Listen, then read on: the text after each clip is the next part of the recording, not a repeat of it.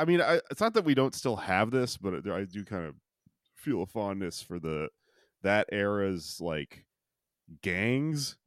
Like the factions of like the New Left were kind of a lot more fun than, what do we have, like Proud Boys, and I listen to too many leftist podcasts and I'm kind of cool, right? Like, we don't have good gangs anymore. Yeah, and that's the amazing thing about this is it at various points, I'm sure Dianne Feinstein had to like sit down with her advisors and be like, okay, so this is the Workers' World Party.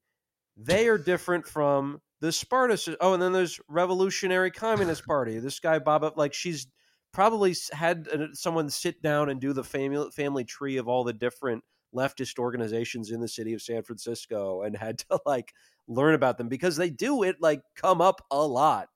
Yeah. The White Panthers recall her because So funny. I know. Right? They recall her because she signs gun control legislation. And if you remember, some of the first gun control laws were in California in the 60s, signed by Ronald Reagan because of the Black Panthers. Yeah.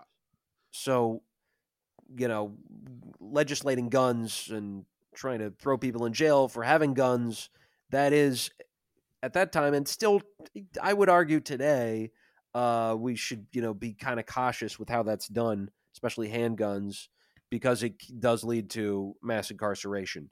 And that's why they challenged her.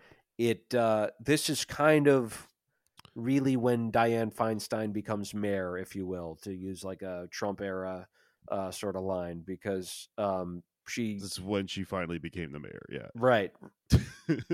Because she kind of humiliates them. The recall is rejected 82% to 18%, and it kind of is like White Panthers humiliated. right.